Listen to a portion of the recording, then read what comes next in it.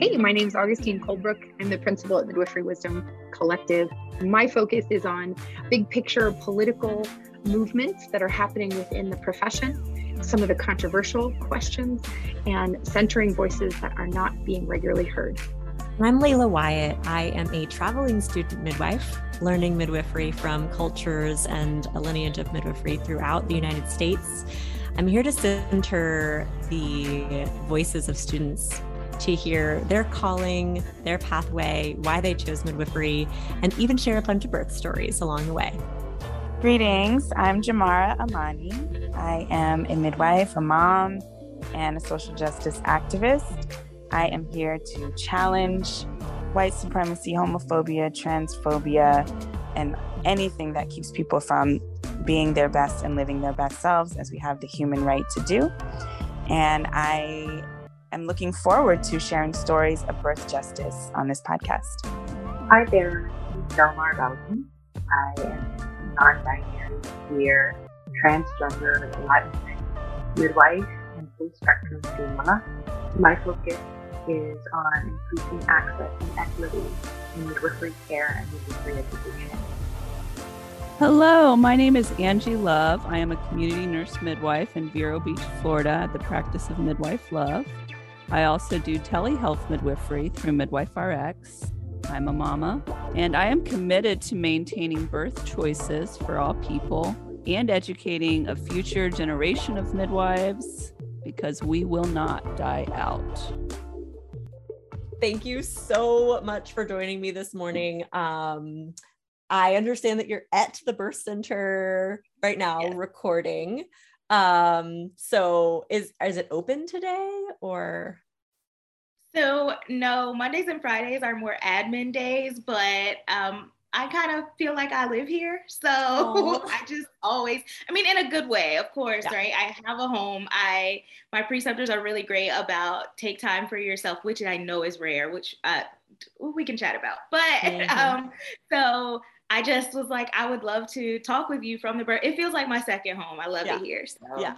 Well, like if any babies are born, will they like walk in through that room that you're in right now? No, I am in what we call our clinic building, which is where we do appointments. Births occur in, I call it the birth house, which is a house behind me that has been updated and kind of renovated into 2 birth suites upstairs and downstairs, and then where we have all of our, birth extras, supplies, sweet, laundry, awesome, things like that. Yeah. Well, I just wanted to share with our listeners and also those viewing on YouTube that like you are at the birth center, because I don't know, it's extra special. And if you can see behind me, it's probably not clear, but those are all like baby pictures of babies that were born in 2021 that families sent to us. So I love it so much, so much. So tell us who you are, where you are, and then your story. Like, how did you find midwifery?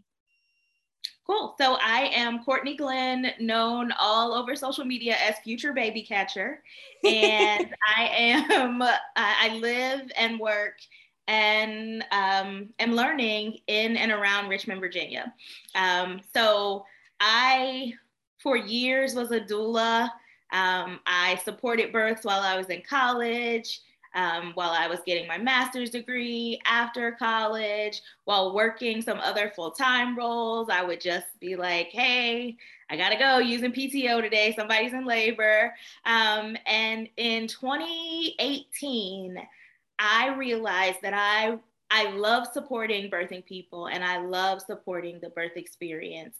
But what I was seeing, particularly as a Black woman, made me realize that there needed to be more providers who looked like me and provided support and options for out-of-hospital birth. And so I was like, I'm going to be a something. And I initially started a post-bac program to become an OB. But I think I got to like maybe inorganic chemistry or something and I was like, it's a strong no. It's so hard though, because we really need like those. We were just talking about this on on a React video that we were doing. Like, we hope that someday either like an already trained and practicing OB decides to become a community midwife, or a community midwife like decides to go back to school and become an OBGYN, because we don't have anyone that's like cross. Yes. We need that, but it will not be me. I know it won't be me either. It won't be me Yes. either. Sorry. I am very comfortable recognizing my strengths and passing the baton to people who do other things well. So I realized that that was not in the cards for me. And I said, okay, so I'll be a midwife. So I applied to a nursing program. And then I had a doula client who was having an intended home birth with the midwives who are currently my preceptors. And that is when I fell in love with home birth. And I was like, the way for me is the CPM. So you were, what brought you into being a doula? Like, how did you find the birth path altogether? This is actually a funny story. When I was a sophomore in college, my sorority sister was having a baby and her family lived like 3 hours away, and she had a really quick labor. And she just sent like a group text, like, I'm in labor, can anybody come? And I didn't have class. So I met her at the hospital, went in, and I guess it came naturally to me to be supportive of this woman in labor. And the nurse was like, are you a doula? And I was like, oh, what? What is that? Oh my gosh. So when I left that birth, I had my first birth high, and I was like, this is amazing. Oh my gosh. Just got chills. And then I started doing my Googles, found a doula training, the first doula training that I attended, and have just kept it going from there. Started training, reading, learning more, supporting other people, family members. And then people would just be like, she's a doula, and it just picked up from there. While you were working? Yes. Full time. While I was in school. And then, yes, when I graduated and started working, I still continued to take doula clients. I think for me, when there's a need, if I can meet it, I will. And it just worked out. So you have a bachelor's and a master's? I do. I have a bachelor's in political science and a master's in liberal arts, which was, I was able to combine my interest in public policy and business management and kind of create my own degree. Shit. So, you're going to do big things. I hope so. I really hope so. Dang. I have lots of plans. Well, I say that just because I think that there are so many people who have like this passion to make change happen, but they don't have the like groundwork of understanding how to make change, and like, we're like, oh, let's change the laws and the licensure around blank. And it's like, wait, how does legislation even work? Like, what is public health and how do we, and so like you're what I call like a triple threat. Like you're a triple threat. I would argue, that I feel like that is one of the major strengths that I bring to the birth communities that I am part of. I understand legislation. Birth is my first love. Policy is my second. In recent years, I have been a part of hanging out at our General Assembly, talking with legislators about what do these bills really mean? Why is this important to our communities? Can we tweak the language here? Here are some models in other states. So I enjoy doing it all. I will say recently, over the past year, I've kind of taken a step back from being so involved in legislative processes to focus on apprenticing and building my skills as a midwife. But it's definitely something that's always on my radar, and I plan to return to once I'm licensed. Yeah. I was just going to say, I was hoping to hear that that's part of your future. Just as a side note, a team that might really be able to use your expertise either now or in the future is NYCPM. Are you familiar with NYCPM? No. They are a non-for-profit that is focused right now on trying to get CPMs legalized in New York, in the state of New York. And so like it's going to be on the floor this year. Like there's a bill. We introduced a new bill for community midwives, and it's got co-sponsors and sponsors. That's and great. All this legislative action, but like, we all need more education on how to move things forward. So just as a side note, if it doesn't get passed this year, like they might need your help. Next year. I did see that. I think I've seen on Facebook the conversation about CPMs in New York. So I'd seen it, but not really kind of done a deep dive into what the legislation looks like, who's really involved. But now I know what I'll be doing this weekend. Yeah, well, and like you said, you're focusing on your apprenticeship. So, okay, sorry, I just needed to like I love share it. Thank you. that backstory. But so you came to doula work after this just like calling, yes, which most of us get is that the call, right? And then you served a lot. I'm assuming like you served a lot of in hospital births as a doula before falling into that home birth with the preceptors you're currently with, and then seeing that this other opportunity was available? Yes, that was my first out of hospital birth. Oh, wow. And Okay. when I met those clients, she's like, I want a home birth. And I was like, okay. And in my mind, I was like, it can't be that different than what I'm used to. Little did I know. It is very different, but that experience really, really opened my eyes to the benefits and beauty of being able to birth out of the hospital setting. And I was completely sold.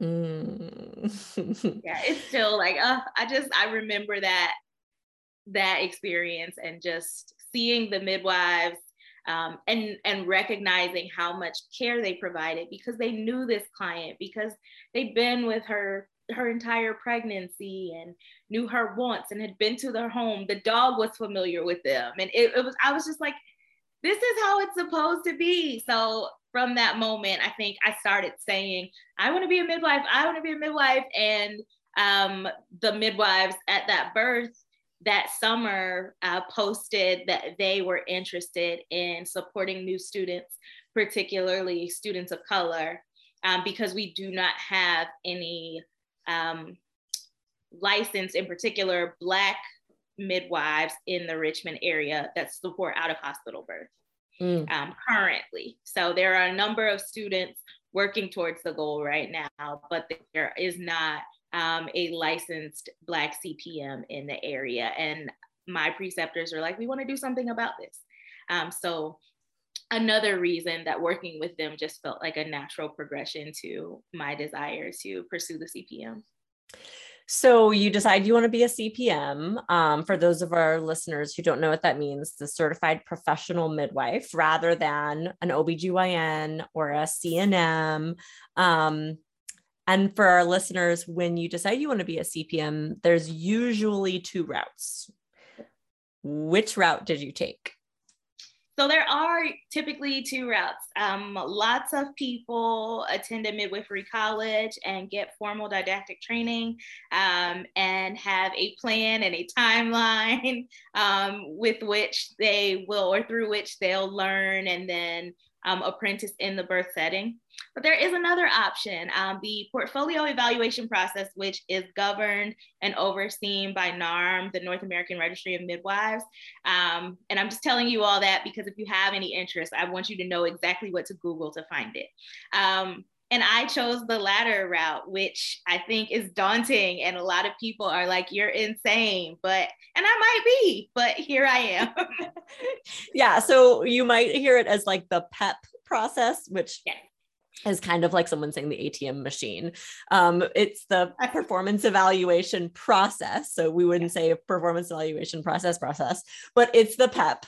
And so, yeah, Courtney's right. Like it's a lot of self-driven, self-dedicated work versus the MEEK process where you go to almost like a brick and mortar, of course it's online, most of them, but a brick and mortar school. And they tell you like, take this class on this term and take this class on this term. And in this time you'll have this.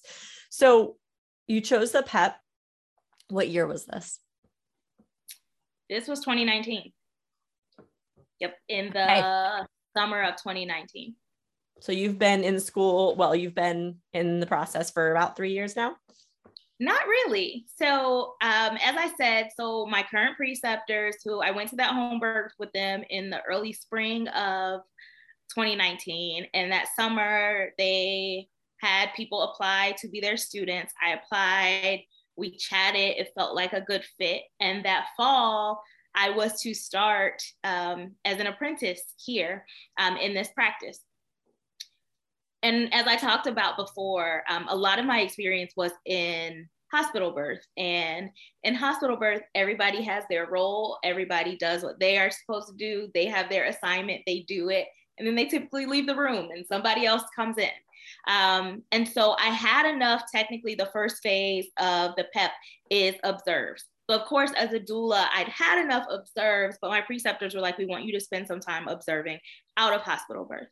So I did that for 3 months. I was with them in appointments, in prenatals and home visits at births. And 3 months later, my preceptors were like, you need to give this a little more time. We don't think you have enough observes, but we think you need to really consider if you want to make this your lifestyle, if you want to pursue another route, and let us know. So that why was do you think that they said that? Like, why do you, can you like pinpoint an event or a experience or a conversation that drew them to that conclusion? I think I was very inexperienced with out of hospital birth. So I was very unfamiliar with the fact that you are supporting the birthing person clinically, but also the neonate. You are doing the laundry. You are checking, you are monitoring EBL. You are all of the things. And from my perspective, I really needed a little more time to just get comfortable and recognize that this is not one role, it is many. And the CPM functions as a lot of things that in hospitals, multiple people are doing. And it's was like that something I wanted to commit to? Yeah. 12 plates at the same time. Yeah. Yes. A lot of the clinical skills I did not have. Like I said, I came from, politics and marketing had been my professional background. So there were lots of things that I needed to learn. And honestly, at the time, it did not feel good for them to say, like, go get clear about what you really want to do and get back to us. But now I'm so grateful for that. I really, if in early 2020, someone had told me, like, you're going to be really grateful that they shared that with you, I would not have believed them. But now I think go ahead. I was just going to say, and this is why you're a triple threat, Courtney, because this is why, because you have an educational background in public health and political movements and that baseline education. You have a heart and a ego less than, like, in a reduced ego and humility enough to be like, that hurt, but I'm gonna sit with it. I'm gonna take what they're saying rather than being like, excuse me, you know what I mean? Like, whatever, and from what I gather, you're becoming a skilled provider here too. That's what they're telling me. I don't know if I believe it every day of the week, but they tell me yes. Yeah. Yes. They tell me I will be a great midwife one day. Yep. And I'm like, are you sure about that? Because I'm not always certain, but it's what I want to do. So I'm committed. Yeah. So they told you to kind of sit on it, think about it. They did. Go to spend a little time with some other midwives, think about the other pathways. Does nursing school make more sense? I am someone who has a lot of student debt. I am not ashamed to say that. Do you really want to be a CPM? What does that look like for the lifestyle that you want? Do you plan to have a family? How will this fit in? All of those things were things that they asked me to consider before returning to the practice. And I would say maybe it was, 14 months later, because I returned to the practice in June of 2021. So we had it was maybe a little longer than that, almost 18 months. This conversation with them to sit on it was at the end of January 2020. Then the pandemic happened. And they got busier than they already were. Yeah. So it was like, you can come back, but let us get a handle. We're shifting to out of hospital birth. And then I would say early 2021, I had another conversation with them about feeling ready to come back, wanting to return to training with them. And so last June 2021, I returned and have been back. So now it's been 8 months that I've been back. So are there any other midwives in your area that you connect with, or do you just feel like that team, because of their effort to make sure that they're training Black midwives and also like their transparency with you, is the reason why you were like, yeah, I'll come back to you, not like, thanks for the break, I found somebody better, like, what are your thoughts there? Oddly enough, during that break, I did not consider any other potential preceptors. There are other midwives in the area. There are home birth practices, a couple of other birth centers. But because of their commitment to saying we want to train BIPOC midwives, and their willingness to just be candid with me always and be like, look, like, pull it together, or this needs to change, or here's where we are. I didn't want to be in a situation where I felt like that would not be available to me. So I just was, as much as they were committed to me, I have been committed to training with them. Now we have had discussions about, so I'm currently in phase 2. I have completed so as part of the PEP, you have a certain number of births to do in each phase. So technically I have completed all the numbers. I am currently working on skills and my personal confidence as a primary under supervision student before I move into phase 3. So you've done all of like I think it's like 23 births and some prenatals and postpartums. And now it's like skills checkoffs for like suturing and things like that. So that way, when you're managing a whole birth experience in phase 3, you can count that manage. Cause I don't know if it's the same with PEP as it is with Meek, but correct me if I'm wrong. With Meek, at least, if the midwife has to like step in or do anything in that manage, you don't get it. Right. Like, so you're coming into this phase where if you have to go help me, it doesn't count as your birth. Not saying that wasn't an experience. I mean, is that a good experience, a learning experience? Absolutely. But doesn't count. Correct. So I think one of the things that I want to say here, I feel like I am very different than a lot of other students and apprentices in the sense that I recognize every birth as a learning opportunity. Not that other people don't, but I think because people want to finish, because we are unpaid during this time, because people want to be able to be staff midwives or have their own practices and begin to make money doing the work that they love, people are really obsessed about the numbers and like everything needs to count. There may be a time for me when in phase 3, I need to say, hey, I'm tagging in one of my preceptors and I know that birth won't count, but I've already made myself okay with that because I recognize that it will be a learning experience and there will be another birth. I think for people who maybe feel like they are on more of a time crunch or feel like they have to complete or check things off within a certain amount of time, that can feel a little more sticky. But for me, knowing that I want to best support clients, make sure that everyone is safe and feel confident in my own skills, I'm really like, I do not obsess about the numbers. Maybe I feel like my preceptors want me to a little more than I do, but the births will come.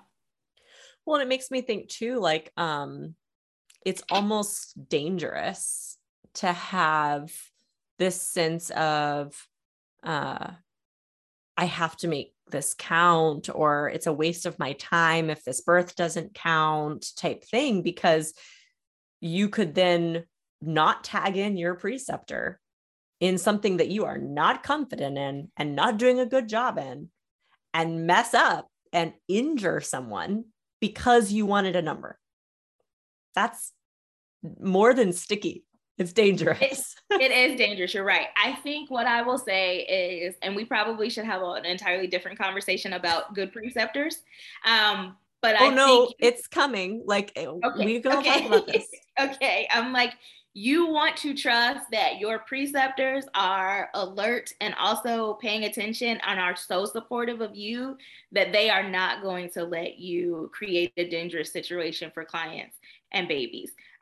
So you might not be happy that you get tagged out, but it might be a situation where you need to be tagged out. Mm-hmm. And I think some of that is in the humility of midwifery. My trial by fire, my preceptors always laugh about is, you know, during second stage, somebody has to wipe the poop. And you don't want to do it. And I did that I was a poop wiper for a very long day, a lot of births. And you don't always want to do it, especially when, you know, it's poopy. But there is a level or a sense of humility to which, or that I think we should all approach midwifery with, that it's okay to be tagged out, right? In the same way that it's okay to be responsible for keeping the birth space clean in that way, it's okay if sometimes you need to ask for help or recognize that you may not be as skilled as you think you are, and take a step back and learn. And I think that humility is such a major part of being a midwife. And I don't know that people always articulate it in that way, but it takes a lot to, you know, hear your phone at 2:17 a.m.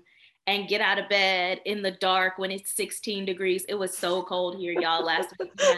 You're like, my bed is so warm. Yes. I was like, baby, would you please just wait till the sun comes up? But, you know, it takes a lot for people who have to leave their families and trust that their partner or another family member is going to keep their children safe and well until they return. Like, there is so much of that requires humility and sacrifice in this work, that if you are not committed to it in that way, like, honestly, I just would tell you, like, do something. You can do something else in birth work, but this is not it if you are not committed in that way.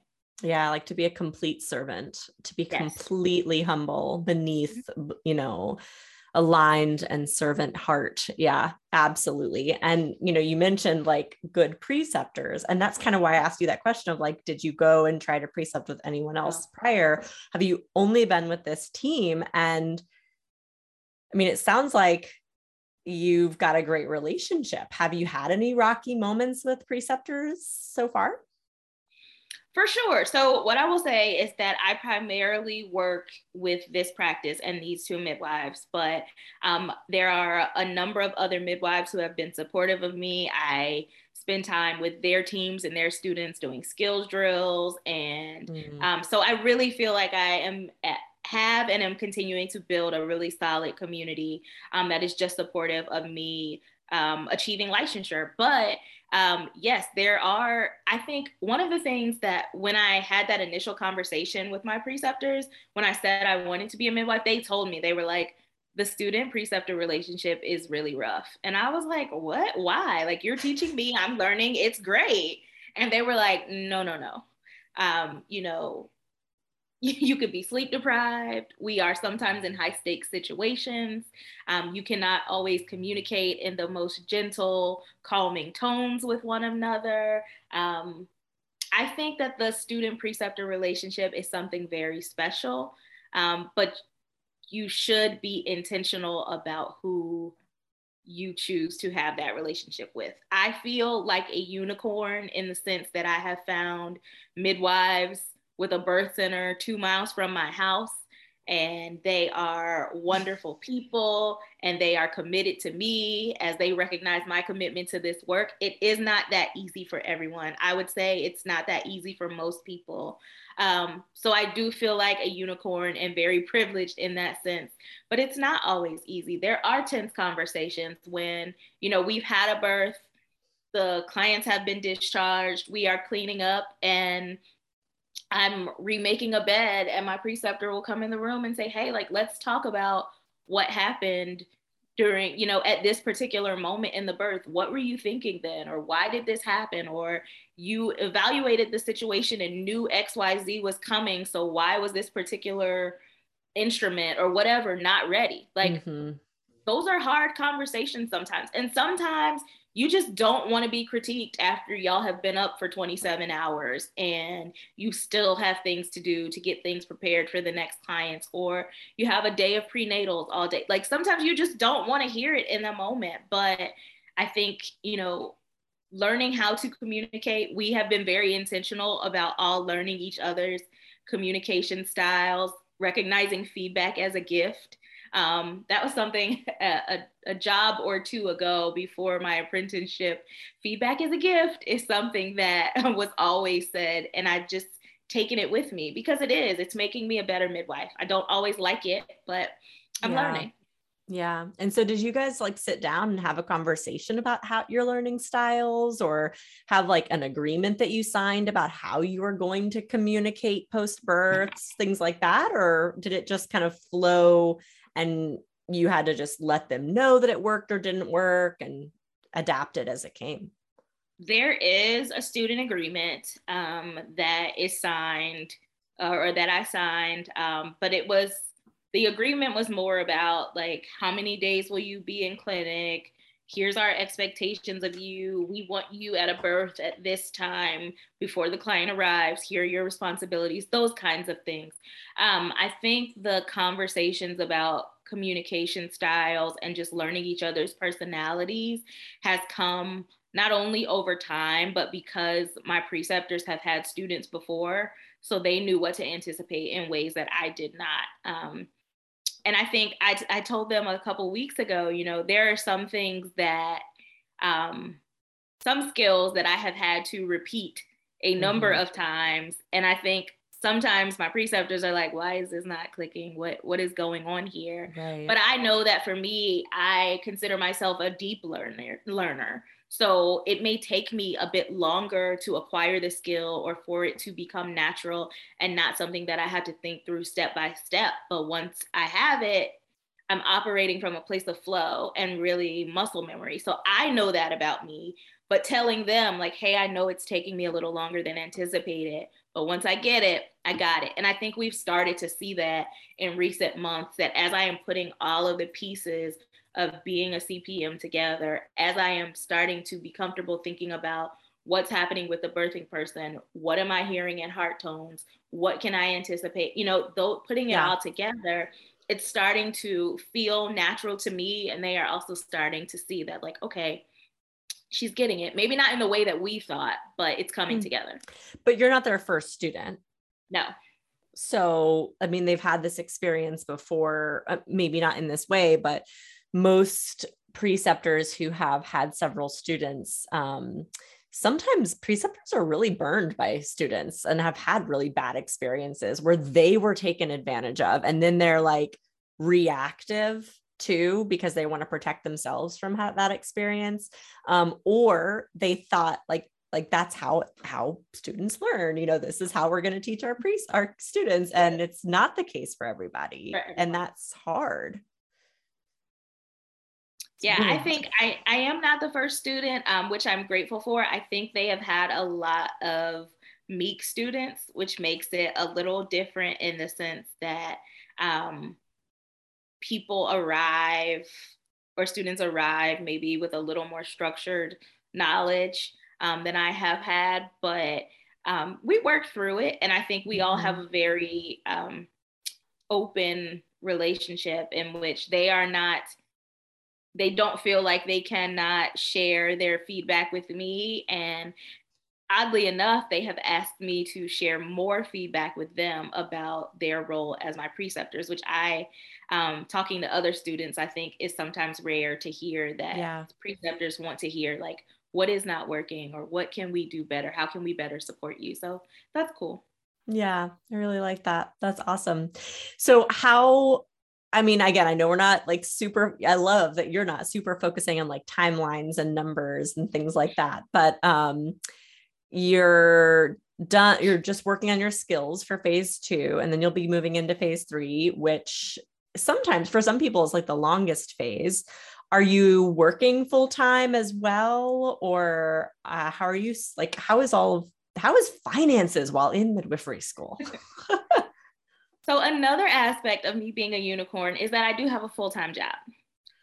So there are other birth assistants in the practice, which afford me the opportunity to work most of the overnight births and attend prenatals when I can, based on my schedule. My full-time role is fully remote and quite flexible in the sense that I have meetings. It's not like a customer facing or anything like that. So I'm able to do my job, complete my work, but also focus on learning and being present in the birth space when I'm available.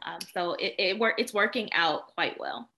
Well, and one thing that you mentioned earlier was that they encouraged you to look at like your preference in lifestyle and, things like that. So, you're financially being supported yourself with a job while you're in school.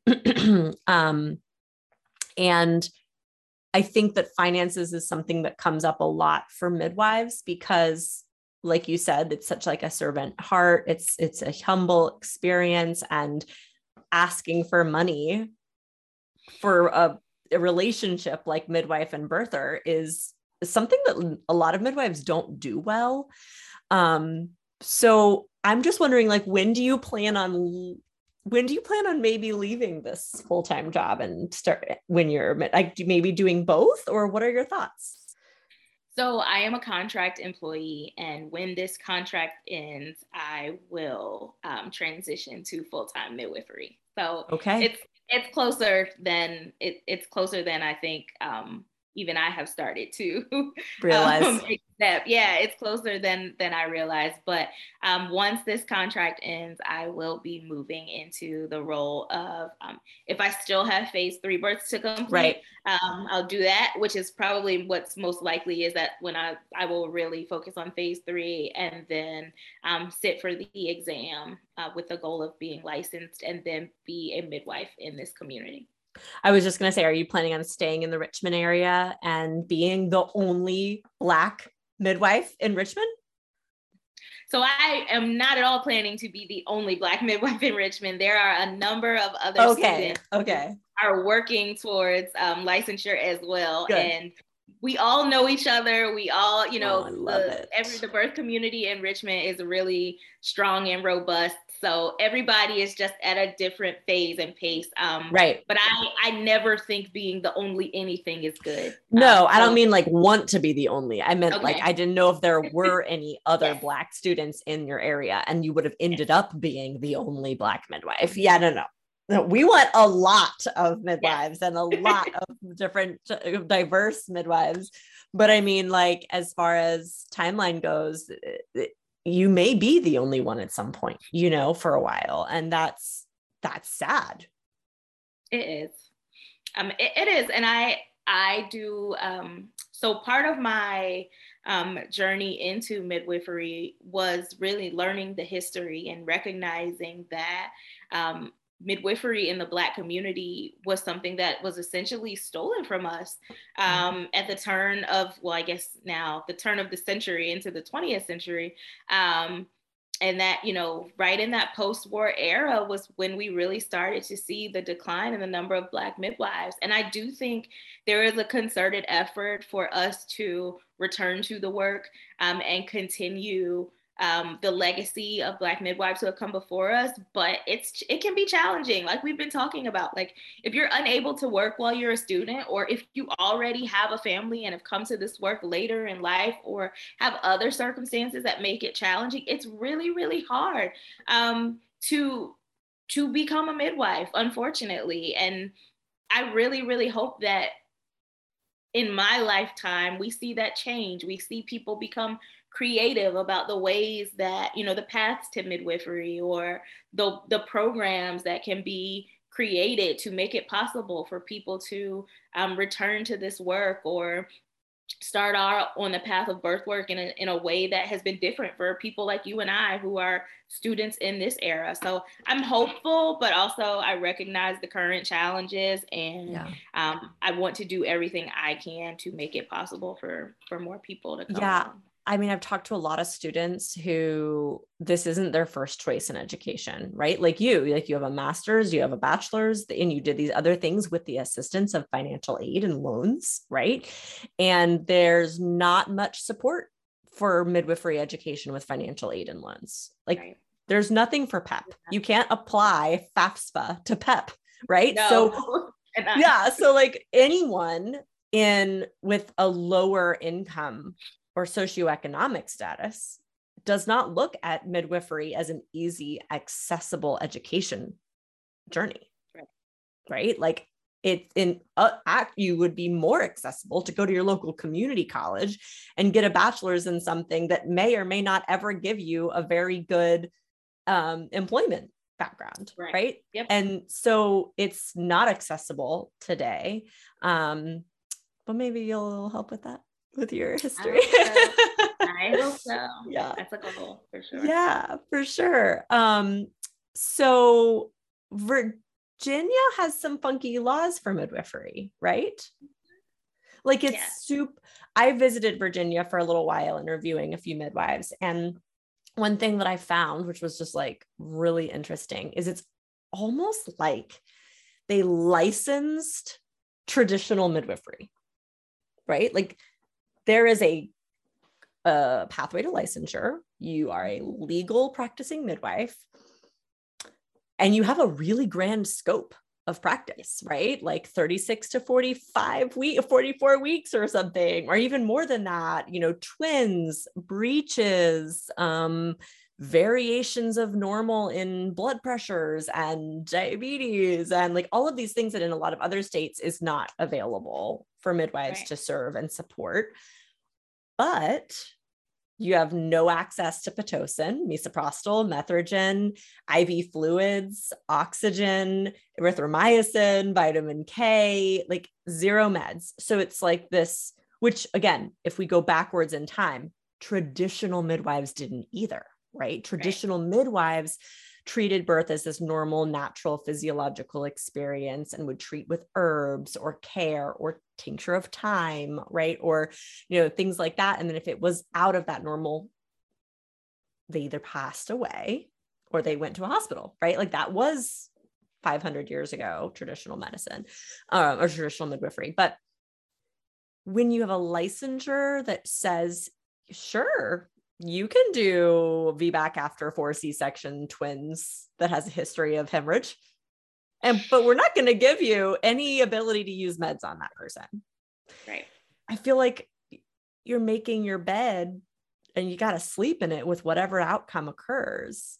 So what is knowing that, like, what are some things that you've started to develop as far as like practice guidelines or like plans for yourself that you just help you feel like you can be the best midwife safely in Virginia? So I am learning in a practice that has its own protocols. And I think we have really good relationships with a number of hospitals in the area. So they are very welcoming of clients who, for whatever reason, whether it's risk-based or just with their own personal comfort level, choose to then transfer out of hospital midwifery care, which is really nice to have those relationships and be respected in the community. But like you said, the way that Virginia has structured or licensed midwives has made it challenging in the sense that you do have this great sense of autonomy and lots of like a breadth of scope that, you know, there are lots of things that we can see and encounter in out of hospital midwifery, but we're also limited with the knowledge that a lot of the things that are legal to support you're almost like bound by the fact that, you know, meds and other aspects of care for these more complex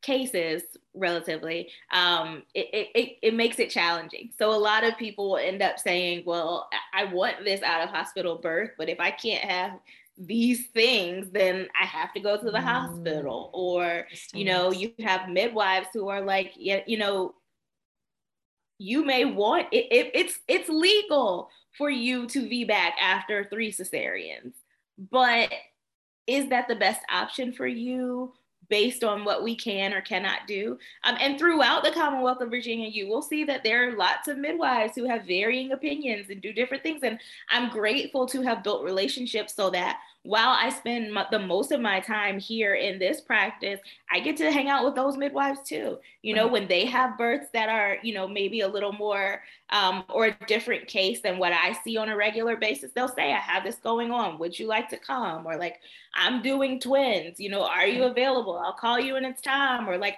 I am always like, let me see your breeches, you know, so there are enough midwives here that I think clients can be supported by someone to have the birth that they want, but also your practice gets to determine its own level of caution or conservatism in the kind of practice that, you know, you choose to develop. So for me, I think I was going to say, how are you, what do you think you're going to develop? You know, like you're seeing the breeches, you are going and attending those, but I don't know yet, because you're right. Like I do have the opportunity to see these births and gain this experience, but I don't know if I've decided if I want to be a all in every birth, you know, all variations of normal.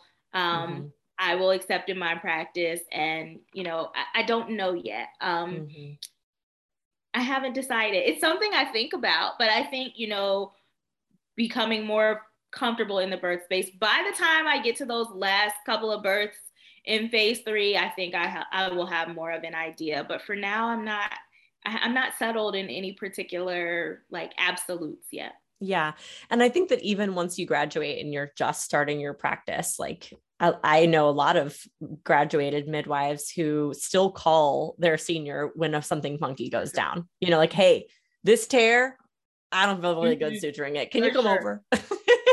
Right. So like, let's say that someone in your community connects with you, baby's breach, ECV, it didn't work or isn't possible. They understand the risks and the benefits of a breech home birth with you. And you're like, but I'm going to also call in blank because another midwife. I'm not confident. I want a second midwife at all breaches or whatever, you know.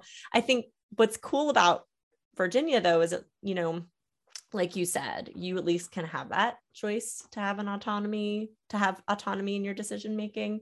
And you have the ability to see that skill. You know, in some states where it's like just point blank illegal, those students will never even witness it. They'll go their entire training and never see a breech or twins. Which feels more dangerous to me, right? Yes, like we know exactly. That there are just some cases where like that baby turns in labor somehow, and like to never have seen a breech birth, but now be the primary midwife and the like that to me feels more dangerous than allowing people the scope to determine what they are comfortable with as a provider, and then letting the clients make decisions from there. Right. Yes. 100% agree. And so you have that ability. You definitely have that. For sure. So you plan to stay in your area. Do you have, are you thinking of joining a practice or starting your own like private home birth practice? I tell my preceptors all the time that for as long as they are willing to have me, I will be here. I don't know the practice. I'm also lucky in the sense that this practice is pretty busy, like between 70 and 80 births a year. So I think my preceptors, from the conversations that we've had, are comfortable with saying like, you know, if you want to practice here and hang out until you feel like maybe you want to do something else, or maybe, you know, I realize I just want to be a staff midwife and maybe, you know, work nights and weekends while they're with their families or whatever. I don't know yet, but I do think that I will be around here for a while. Cool. So do you have either like a birth story for us that just really sits in your heart and in your mind as something that changed you, or do you have a moment where you had to use a special skill that really kind of shifted your pathway or just stands out in your heart that you want to share? I feel like I could tell every birth has a story because I'm so endeared to every client and every experience. Because the reality is, I think a lot of people forget that like clients don't have to allow students to participate in their birth. So every time someone allows me to use such a life changing and, you know, pivotal moment in their life as a learning opportunity for me. I'm so, so grateful. So this is a public thank you to all of those clients. But I think this story is not so much out of hospital, but remember I told you, like, in 2018, I realized I wanted to be a midwife, or I wanted to be a provider. I was at a hospital birth in a hospital in the area that does not really have, we have a number of hospitals that have, like, that's where people have their babies. But this hospital was not one of them. But there's a lovely, lovely OB who is quite hands-off and really supportive of the choices of birthing people. And this client went, as I was the doula, and this client went from 3 centimeters at 8:42 p.m. to her baby was born at 9:16. And so it was a very precipitous birth. And the doctor was like, you want to do this? Get in here. So the OB was, of course, managing the birth, but she let me be right next to her. And rupture did not occur, of course, until baby was being born. But I mean, I was literally, like, baptized. I was just going to say, explosion. And I knew, now thinking about it, I know that the doctor was like, this is going to be her make or break, right? Like, this is it. But I just been the doula, so I knew that it would happen, but I just, in the moment, was so, like, excited and in there. I was not thinking about it. And I mean, the wave of fluid that hit me. And I remember being disgusted for only, like, a millisecond, and then being like, I want to do this. I want to do this. It's the millisecond where the amniotic fluid is in your mouth. Yeah. That is the moment. Yes. And that is it. Okay. Oh my God. And then you have to, like, regroup, bring it back together. But I knew when that happened, I was like, this is the most amazing thing ever. So if you ever, between that and the first birth I ever attended, that it was just a knowing for me. And it's kind of my favorite story to tell, because people who are not into birth are so disgusted, but people like you just get it. Like, totally. It was wonderful. Yeah. Yeah, absolutely. That is it. It is a interesting and special moment for sure. And then it's kind of, we're all, like, kind of laughing. Birthing person has their baby on their chest, and we're just laughing at all the situation. And it's like this super high oxytocin filled room, because everyone's just smiling and laughing. And I'm not saying that those other birth moments that are just very, like, sensual and deep and dark aren't amazing either, but there is some, like, when the funny happens in birth, when the humor happens in birth, the joy of amniotic fluid covered Courtney. Yes. Is great. I think for me, it is those moments where we're, like you said, where there's a funny moment, or we are all being human together in that moment. Like, I think about the times where we've had second stages where the birthing person is talking to us between contractions, and, like, we're having conversations about random things that are, like, unrelated to the fact that we're welcoming a new person, but it's just like we're peopling together in that moment, and it's so, so special and wonderful. And I think it's just part of the magic of birth. It's just wonderful. I love it. Yeah, no, you're so right. Those are weird moments where she's like, I want mac and cheese. Yes. Like, okay. But like you said, that relationship that you built to be able to feel safe having a conversation with someone is different than being like, oh, like, untouched birth, unobserved birth. I need to shut my mouth, be quiet, and sit in the corner because this is a sensual experience for her is real in some births. But in other births, they're like, I just want to laugh, and I want birth to be fun and joyful and full of laughter. And those are so interesting, and they do make a big difference. What advice would you give students, whether they're joining, starting in your space and in your phase that you're in now? What would you tell past you? I would tell past me and any current student or aspiring midwife to not feel like this has to happen in one particular way. There are many paths to midwifery, and it does not make you any less of a midwife if you choose an option that works for your lifestyle and the responsibilities that you have. I think a lot of people really want to pursue the CPM, and I think that is great and wonderful and amazing. But I just feel like I am repeatedly encountering other students who feel like they have to sacrifice or forego some other aspect of their life for this one particular pathway or this one particular thing. I also want to say to people, I will be 33 next month. The babies are coming always, right? Midwifery will be there. So as much as you want it, if you have other responsibilities or other circumstances or things like that, babies are never going to stop being born, and there will always be a place for you in midwifery. So as much as we say go fast, I feel like I am a proponent of like, if you need to take your time, it's okay. And I know that's not something that people hear a lot, but I think it's so important to be a whole person and not feel like you have laid your entire life down in service to others and you don't get to experience the joys and benefits of a full, amazing, wonderful life of your own, just to say that you are a midwife. She's speaking so much truth, you guys. Like literally as she's saying this, I'm like, okay, I won't add the other class to next term. Yeah. Like I don't have to take all of the classes so that I skip a whole term. Like as she's saying this, you guys, you know that there's something in your life that you have taken away so that you could finish something faster.